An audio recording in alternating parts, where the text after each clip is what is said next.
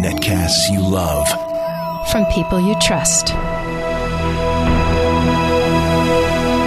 This is Twit.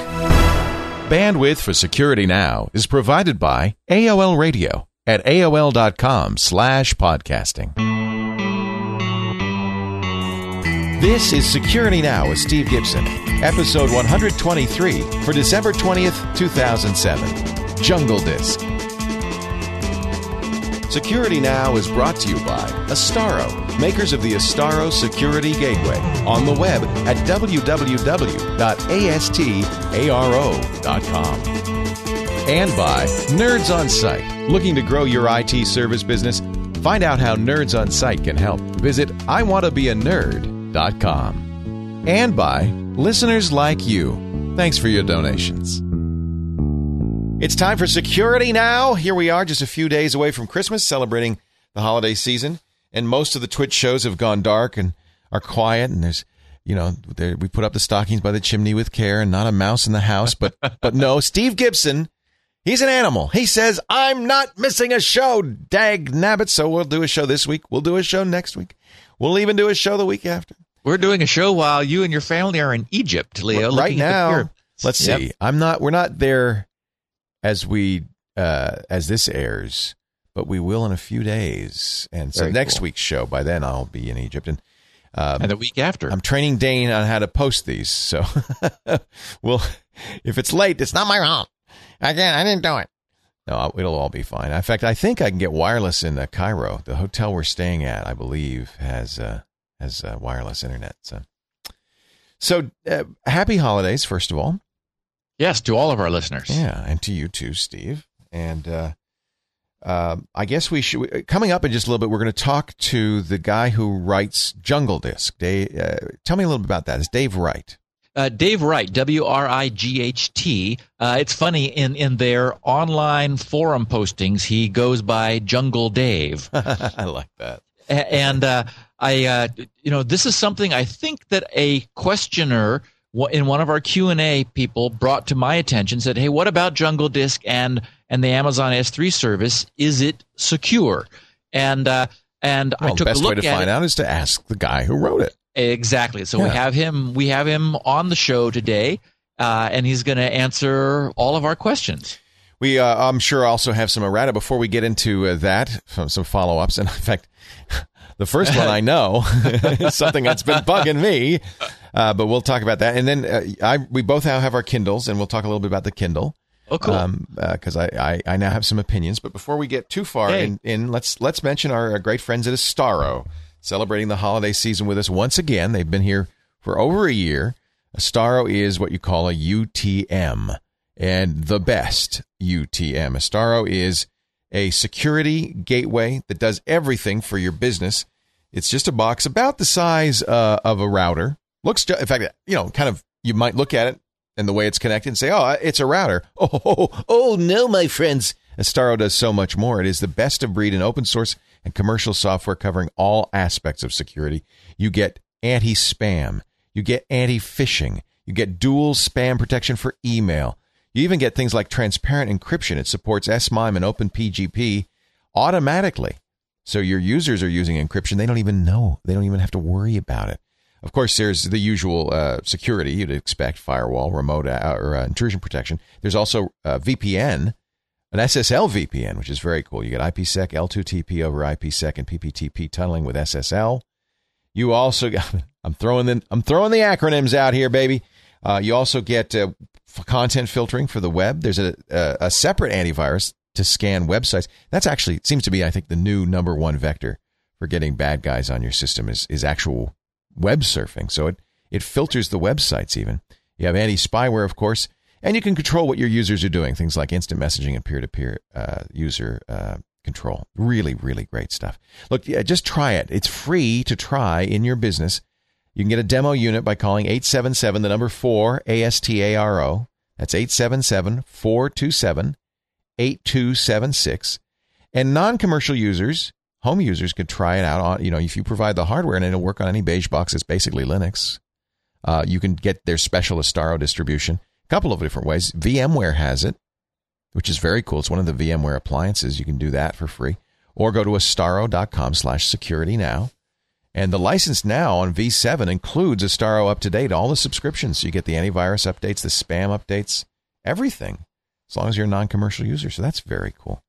ASTARO.com, 877, the number 4, Astaro. Astaro wishes you and yours a very happy holidays, and we're really happy to be a part of the Astaro family this holiday season. Thank you, Astaro. All right, so let's start by answering my question. It's been bugging me. I keep trying to vote for you, your Kindle review. Leo, you and a large body of our listeners. Oh, good. First of all, of course, I spaced out last week and the week before because I was saying snip URL, SNIP URL/SKR. I forgot to say snipurl.com. Oh, well, everybody knew that. So, well, I hope so. Yeah. Anyway, it turns out that you were exactly right when you were trying to do this when I was giving you that shortcut.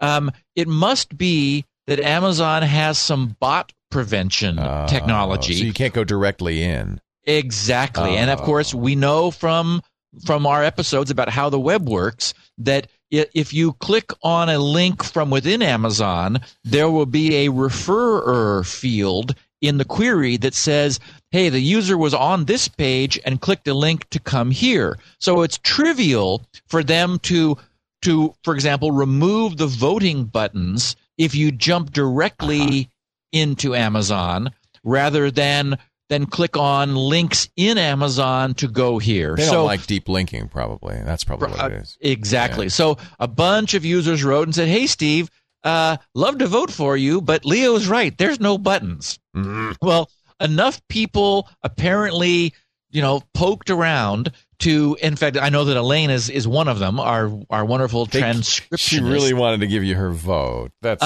cute. Yeah. So I was back on like the 4th really, really long page back, and I thought I would never surface, but enough listeners made the trek in that I'm now on my review of the Kindle is now like the 5th one on the first page. We should explain. The reason is there's so many reviews of the Kindle that aren't really very substantive. In fact, many of them by people who don't own Kindles. And so we've been just trying to get Steve's ranking up a little bit on the Amazon page so people can read a very thoughtful review. Well, and Leo, most of them are by people who don't own a Kindle. They just think it's a bad idea. And it's like, okay, well, that's not a review. That's just sort of an annoyed opinion. Right. Anyway, so... Well, most reviews are annoyed opinions, let's face it.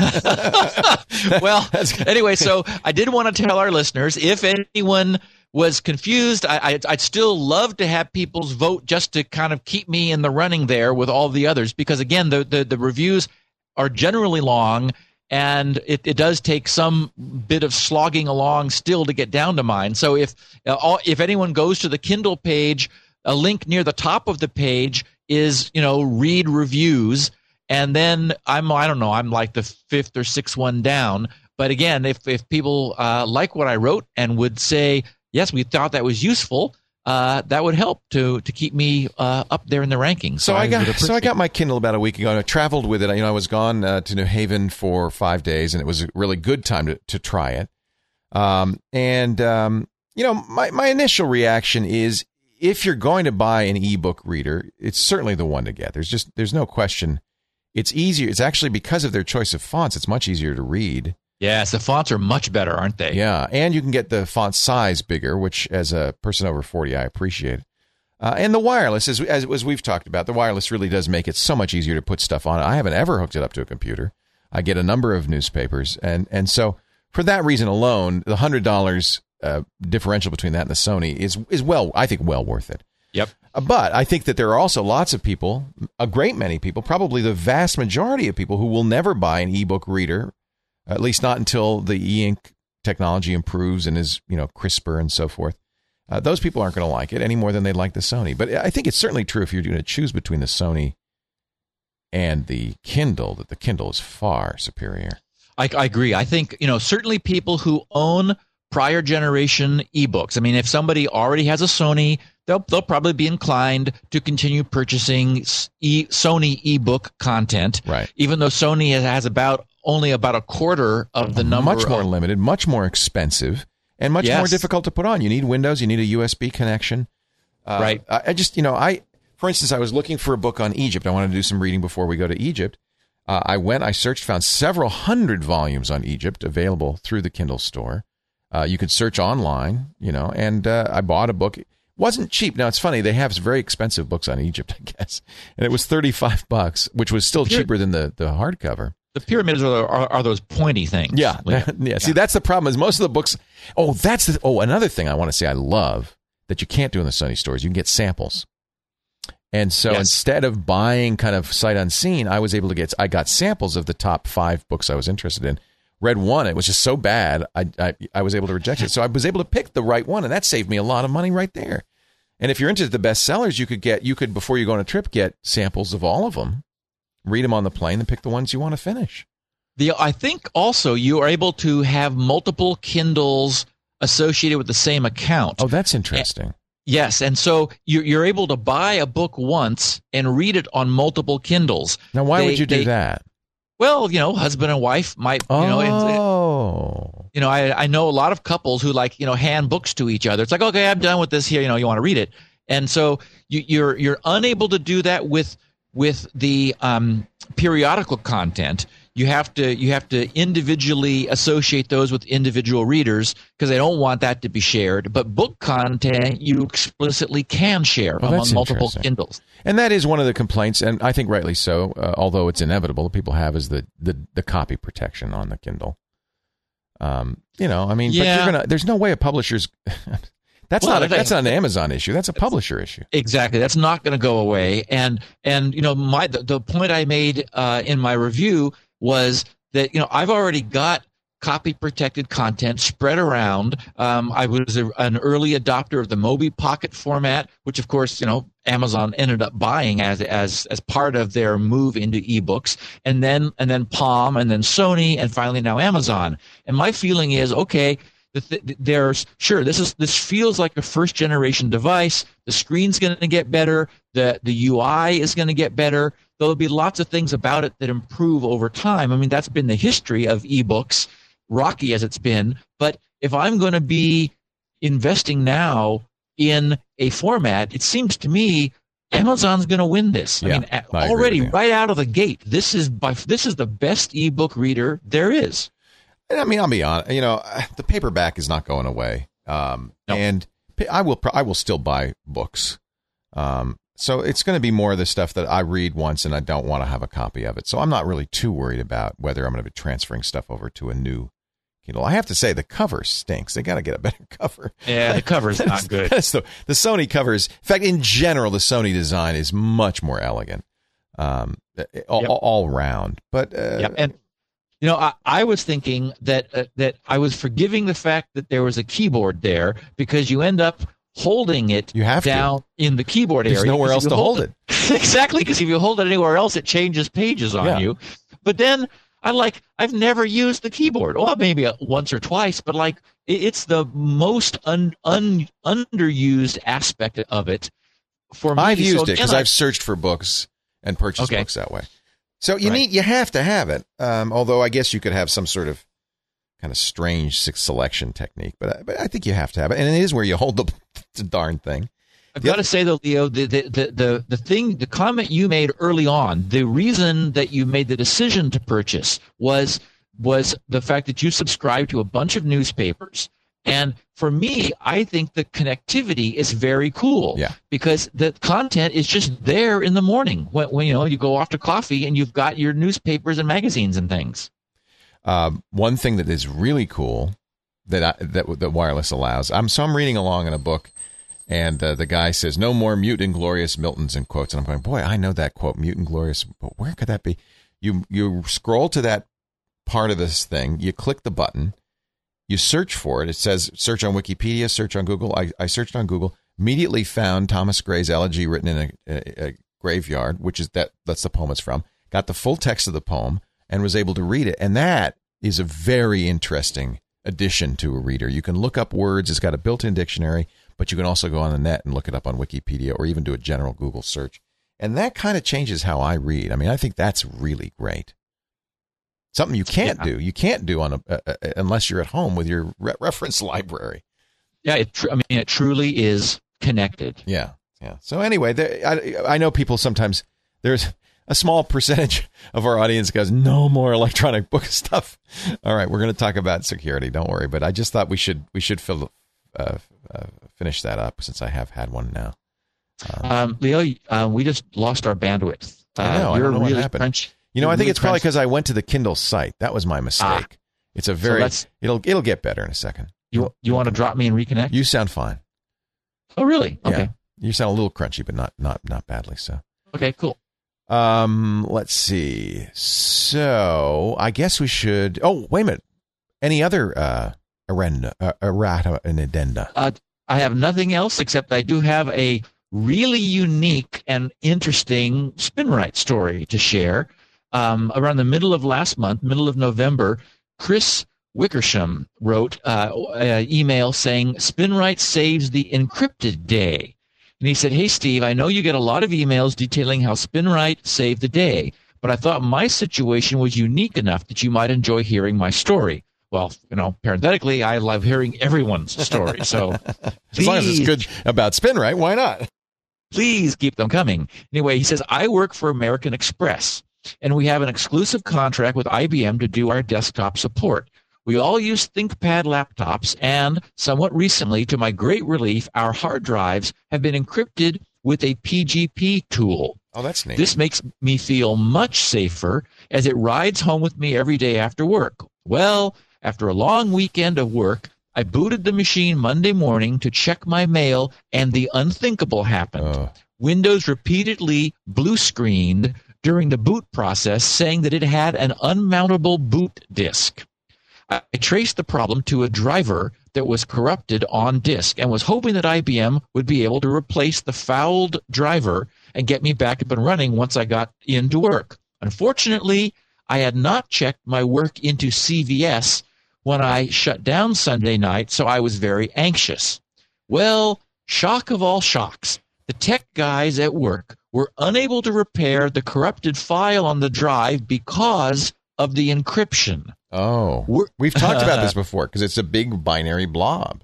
It's exactly. It's not a file system. You can't, if it won't mount and boot, it's just, it's completely opaque. Anyway, so he says worse than that, they had no way to mount the drive so I could recover my data because of the encryption. They used several tools to recover the drive, but to no avail. So I threw caution to the wind and asked if I could take the drive home and try SpinRite. Surprise! After about an hour, SpinRite recovered several damaged sectors, and my machine successfully booted into Windows. The big surprise is that they let him take his computer home and to work on it with SpinRite. Yeah. That's the real surprise. I can't wait to tell them how well SpinRite worked, and I hope that this leads to another site license for you, as I can't imagine I will be the last person to lose some important information on an encrypted hard drive. Take care, and thank you for SpinRite. That's a nice story. Yeah. But really important to remember if you encrypt it's that you got to back up because you don't have any you can't, there's no file recovery can happen. Exactly. Yeah, you're kind of in trouble. All right, we're going to let's introduce Dave. He's ready to go, and he is David Wright is the author of Jungle Disk. Where are you calling from? I'm in Atlanta. Great. Well, sounds very good. Steve's in Irvine. I'm in Petaluma, Northern California. Yeah, we've had actually, David contacted me after we first responded to. So I don't know if it was a user question. I think it might have been driven by a user who said, "Hey, what's the story with Jungle Disk and the Amazon S3 service?" And I took a first look at it and was sort of from a cursory standpoint, I was impressed. And the question I had that I had not answered for our listeners was whether it supported, my acronym that I like is TNO for Trust No One. Did it support a mode where it operated completely free of any sort of oversight, whether the data being stored on behalf of the Jungle Disk system was stored opaquely from Amazon's standpoint so that it was impossible for them to decrypt it, and so forth. And so David shot me back a piece of email and said, yes, it does support, TNO, and trust no one. Trust no one, exactly. And then we, since that time, we've had a bunch of listeners, sort of pretty much continuously, a little, constant flow in the background, saying, "Hey, whatever happened with Jungle Disk? What's the story?" So I thought we'd get Dave on and talk to the man who put it all together. So Jungle Disk is it's kind of like a shareware deal, right? How exactly do you do it? Yeah, I mean, it's a pretty typical software model. There's a free trial of the software available for 30 days. You still have to sign up for Amazon S3 account, but after 30 days, if you like the software, you can purchase it for $20. It's a one-time purchase. We have free lifetime upgrades as well, so you're never going to have to worry about getting the latest version.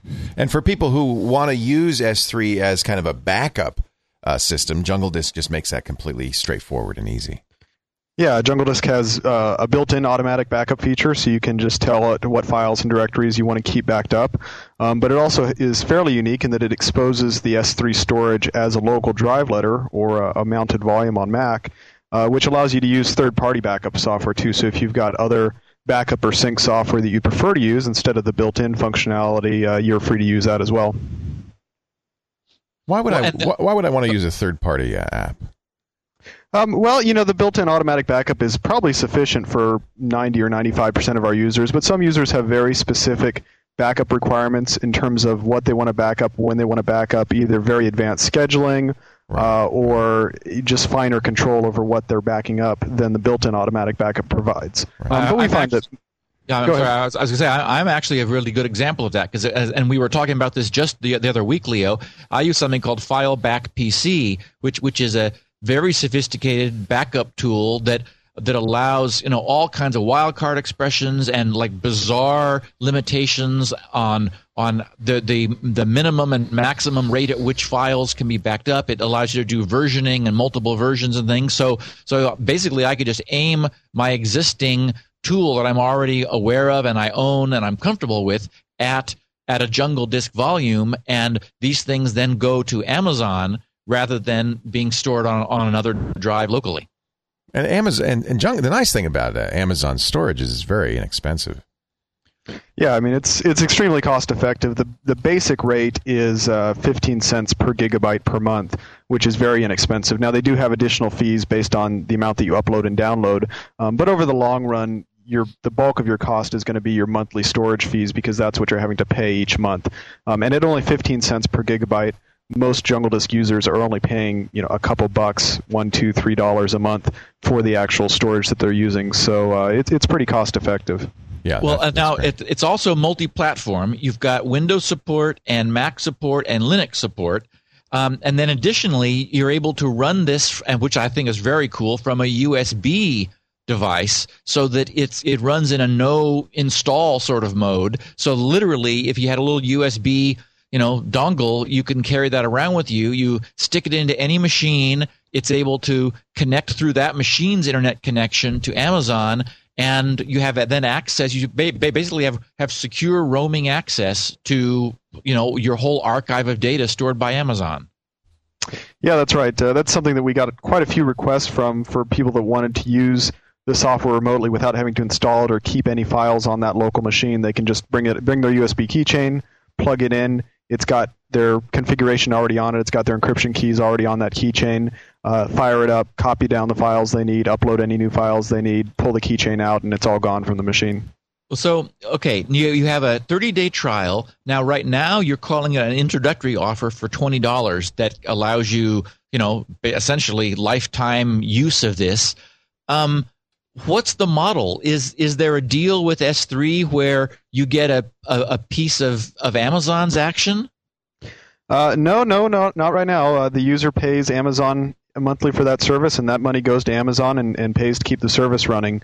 Our model is pretty straightforward. We're selling the software, and we're able to have the rate that low just because this is a mass market product. This is something that at least we think everybody needs on their computer. Everybody needs to be doing backup, and online backup is really the way to go these days. So we've got a huge target audience that we're looking to sell into, and we don't want to limit ourselves by pricing it, at $50 or $100 or something like that. We want to make it as easy as possible for people to sign up, download it, and start using it right away.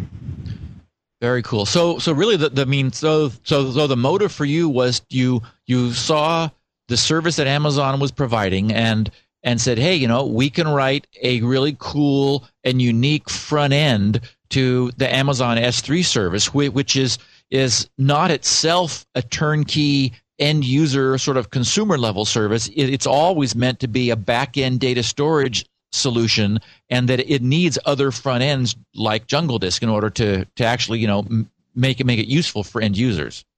Yeah, I mean, a lot of people ask, well, if I'm signing up with Amazon, then why do I need Jungle Disk at all? And the answer is that, like you say, there's no front end to Amazon S3. You can't go to an Amazon S3 website and browse your files or upload files, and Amazon doesn't provide any software for it yourself. So you have to use a third-party application like Jungle Disk to get access to S3. And Jungle Disk is even fairly unique in that area. A lot of other companies are using S3 as back-end storage for their file sharing or backup or whatever company, but they don't actually allow you to have your own Amazon account and have control over your own data on Amazon. Jungle Disk is fairly unique in that respect, at least among the commercial software, because even though you're buying this commercial piece of software, you still have your own Amazon S3 account. You still have complete control over your data, and our company doesn't see or have access to your data at all. Yeah, I have to say, I've spent a lot of time now going over your website, reading the FAQ, looking at the instructions. I've got it installed on several of my machines, and that's one of the other nice things that you explicitly allow is one registered copy of Jungle Disk can be used on a single individual's different machines and give them then sort of like centralized access to this repository in the sky, which Amazon maintains. Amazon's is storing things redundantly within their own network, which is obviously robustly connected to the internet. Right. I mean, that's something we heard pretty strongly from users, is that they wanted to use the software on many machines, home machines, work machines, laptop machines. And so it really didn't make sense to try to sell the software on a per machine basis. Some of our users would have to buy 5, 6, 7 copies. So we just said, look, we're going to make it as simple as possible. Buy one copy, put it on as many machines as you want. It can only be used with your Amazon S3 account. So if your buddy wants the software, he's going to have to buy it himself.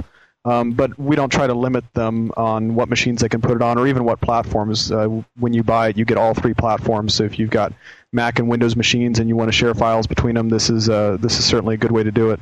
Now, in use, there is a little contact by the Jungle Disk client back to you guys. What's that about? On startup, we have a typical automatic update check. It reports to us the version and some information about the client so that we know, who's using the software, and for the trial users, we know when their trial period is up. Once you've purchased the software, though, you have the option to turn that off completely. So if you're one of those super paranoid people that doesn't, want the software talking to anybody but Amazon, you can certainly do that. We recommend users keep it enabled because it does provide update notifications, which can certainly be important for software like this. If some kind of security issue was discovered, we want people to be able to find out about it. So we do provide the option to turn that off, though. That sounds cool. I mean, it's everything that I know that our listeners want. Sure. I use ChronoSync, and I'll probably use your program too, Steve, on my PC. So that sounds like I've been trying to figure out a good way to get this working with S3. Also trying to get it to work for my web server, because it'd be really nice to back up web server stuff to S3. Yeah, we've got a few people already that are using it on servers, and it's not really targeted towards that market right now. It's really designed to be a desktop consumer product, but there's a lot of people that are interested in using it in offices or in servers too. So you can certainly use this current version of the software in that space, but we're probably going to be developing some additional editions of the software that's more directly targeted towards server platforms, for example, in the future. That'd be great. Well, and speaking of servers, I know that Leo, you and Paul have been talking a lot about Windows Home Server, right. And Paul's a big fan of that. And there is a version of Jungle Disk specifically for Windows Home Server. How does that differ, and how does that operate, Dave? Yeah, that's right. We, in conjunction with a contest that Microsoft was running earlier this year, we developed an add-in for Windows Home Server that's based on the same technology as Jungle Disk, but it is a separate product and it does work a little bit differently. But basically, what it allows you to do is install this Jungle Disk for Windows Home Server directly on your home server machine, and select which files on your home server machine you want to have backed up online. And from there, it takes care of it automatically. It just keeps everything backed up that you've selected on your home server. And if you ever need to restore it because your home server crashes or because you accidentally delete something, you can use the Windows Home Server console to select the files and restore it directly back to the Windows Home Server box. That's neat. So that edition of the software is in beta right now. There's actually a free beta version of it people can download from our website. And so far, the response for it's been very good. We actually came in second in the Microsoft contest, so that was exciting. But the Windows Home Server audience is obviously very interested in data protection, and this really just increases the level of security that you get by backing up your important files offsite. Well, Paul must have seen it. He was a judge in that home server contest, so I'm sure he voted for you. Yeah, Paul was. Yeah, I'm sure he voted for you. Very cool. Very neat. It's and Amazon's to be praised for not only providing the service but providing APIs that developers like you could hook into. Was it pretty easy to write this software? Well, the initial version, it took a little bit of time to get together because Amazon built it as a very generic service. They didn't build a lot of the things that would be very handy for a backup service, but because it's a generic platform and they want it to be used a lot of different ways, they provide a very sparse API. So we've had to build a lot of functionality around it to get it to work well for customers. Are they using WebDAV or are they doing something else? No, they have a proprietary REST API, and they also have a SOAP API available. Okay. Now, one of the secrets to Jungle Disk in terms of how it actually works is that it exposes a local WebDAV server and proxies and changes that request into a proprietary S3 request. So on your local machine, and this is the way the drive mapping works, it actually exposes a little WebDAV server so that your local operating system can talk to it over WebDAV, and then it translates that request into the proprietary S3 API. So that's how you do it. That's very clever. Yeah, a perfect example of the sparsity is, for example, the way Jungle Disk handles file renaming. Yeah, for example, Amazon S3 doesn't have built-in support for renaming files, which would seem really simple, but again, in their design, they wanted it to be a bulk object storage-oriented interface, and so they didn't provide a way to rename objects. And so what we've done is we've made use of another service offered by Amazon, which is called EC2, which is a virtual hosting service that allows you to host servers within Amazon data centers. We've made use of EC2 to build functionality that allows you to rename files without pulling them down to your machine and re-uploading them back to Amazon. And so it does it in a fast and secure way directly on the Amazon network. And I guess really the last thing to talk about, well, I don't know if the last thing to talk about, but really the genesis of this whole question of trust no one is the way Jungle Disk works with the sort of the keys you always have when you work with Amazon, and then the ability to create your own sort of pre-Amazon encryption, which is completely separate from anything Amazon has any knowledge of. Yeah, that's right. So Amazon provides pretty typical authentication through a secret key that is shared between you and them, and that's used to authenticate access to your account, prevent anybody else from getting access to your files. But then on top of that, Jungle Disk layers its own encryption that takes place on the client. So Amazon never sees the unencrypted content at all. The encryption takes place on the client. You can select a custom key, anything you want. It's 256-bit AES encryption, so it's extremely secure. The encrypted content gets uploaded to Amazon, and when you need to pull a file back, it pulls the encrypted data back from Amazon and decrypts it locally with your key. And if you don't have the key, you don't get the files. Do you think that Amazon themselves uses the user's key to encrypt the data when it's stored statically at their end, or do they just store whatever you give them and make no attempt to protect it from people over on their side? They don't really say a lot about the internals of how the service works and whether they encrypt it or not.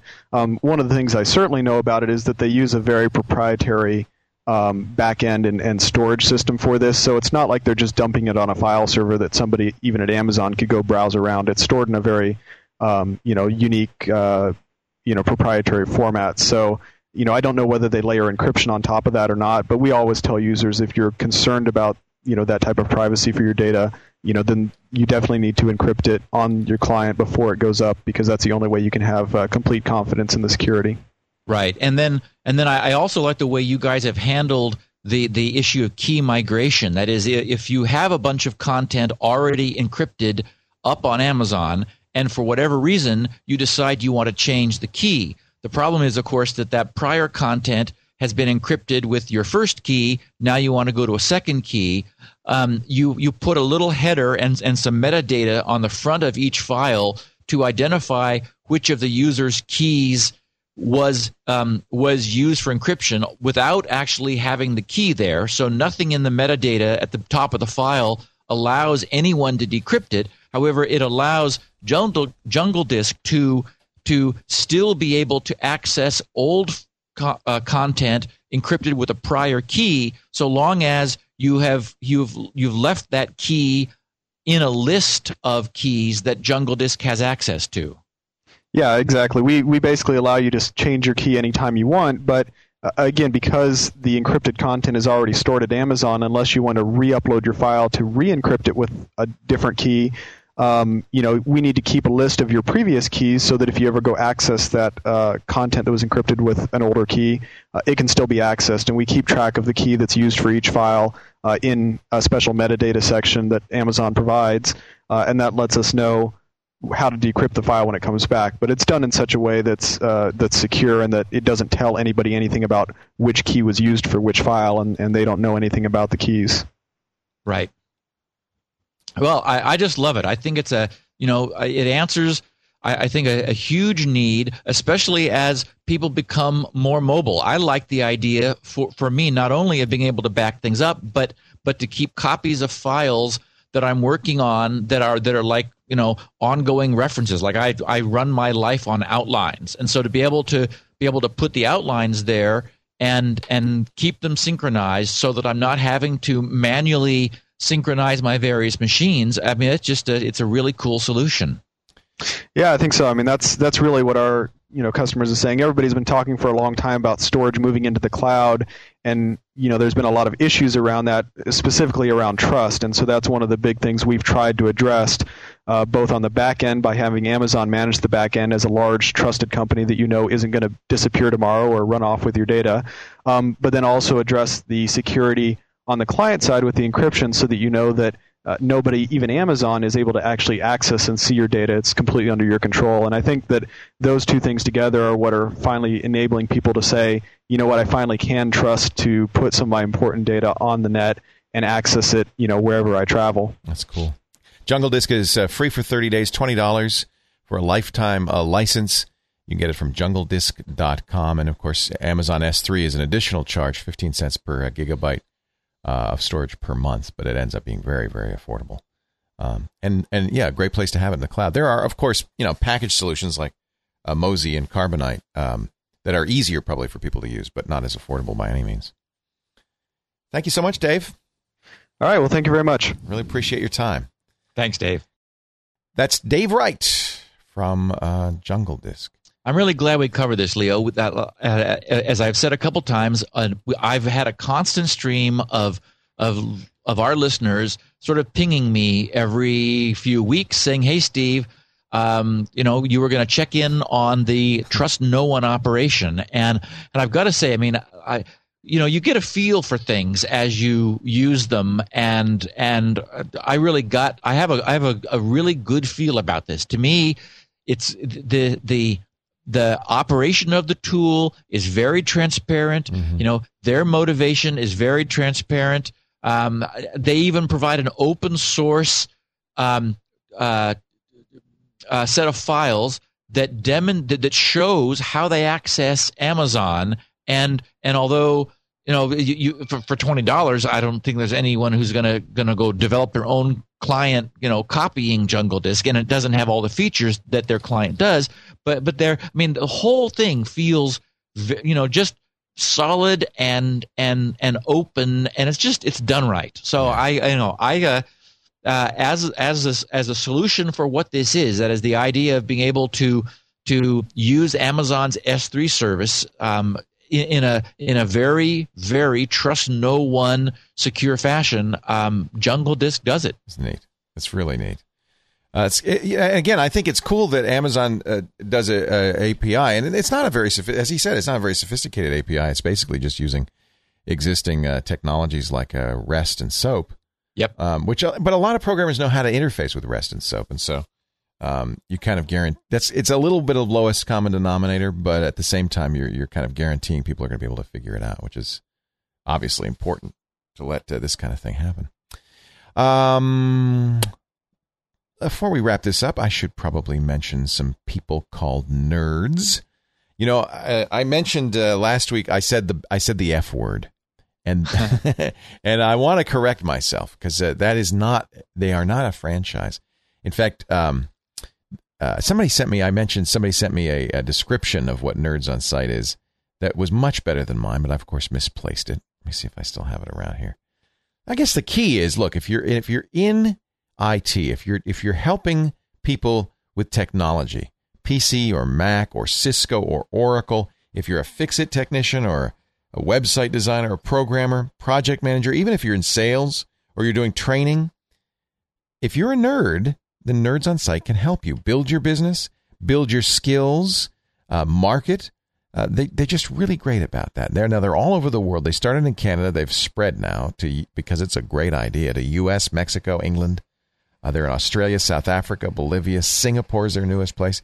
And there are a couple of benefits you get as a nerd on site. For instance, you get training. They call it their University of Nerdology with 250 competencies, everything from systems architecture to design to software development, on-site IT, desktop support, SOHO, and residential IT services. So you can really polish your skills. If a problem comes up you can't solve, you can call on other nerds to help you, and that really is nice to be part of that larger nerd community. They also want, because we talk about Astaro all the time, they want you to know that they are an authorized Astaro solution provider. That's just one. They do a full line of UTMs. That means all Astaro products and services are available through Nerds on Site, and you get free Astaro certified administrator or Astaro certified engineer training as a nerd. So that's very, very cool. There's a lot of benefits. It goes on and on. And by the way, the Nerds on Site worldwide team is also working together to deliver the best in tech to their small and medium enterprise clients. So if you're an enterprise nerd, don't feel left out. For more info on becoming part of the Nerds on Site team, you just go to iwantobeanerd.com. Find out about a nerds-only meeting in your area. Lots of information on the site, too. iwantobeanerd.com. Great people and a really neat business. Nerds on Site. Highly recommended. Let me see. I have a high recommendation for a website that I know called grc.com. If you are a happy listener and you're looking for transcripts, if you're looking for 16 kilobit versions, if you're looking for more information about security, that's the place to go. And of course, SpinRite's there too. And all of Steve's stuff, the free stuff too, like Shields Up and Shoot the Messenger and Decombobulator and PPP and Wizmo and all that. grc.com and grc.com/security now for our show notes. There's also a great security forum there. And feedback is there too. Is it grc.com/feedback? That's exactly what it is, and I really want to encourage people to keep the feedback coming. It helps us steer the show and tells us what you're interested in hearing about. Many people have said, hey, you guys used to do more of sort of like current events in security, a little more on like what happened in security this week. We can do that. I'm going to make a New Year's resolution for Security Now. As we start into 08, I'm going to return us more, a little bit to that, to sort of to touch in and check in and make sure that our users know of anything important that happened during the week in security.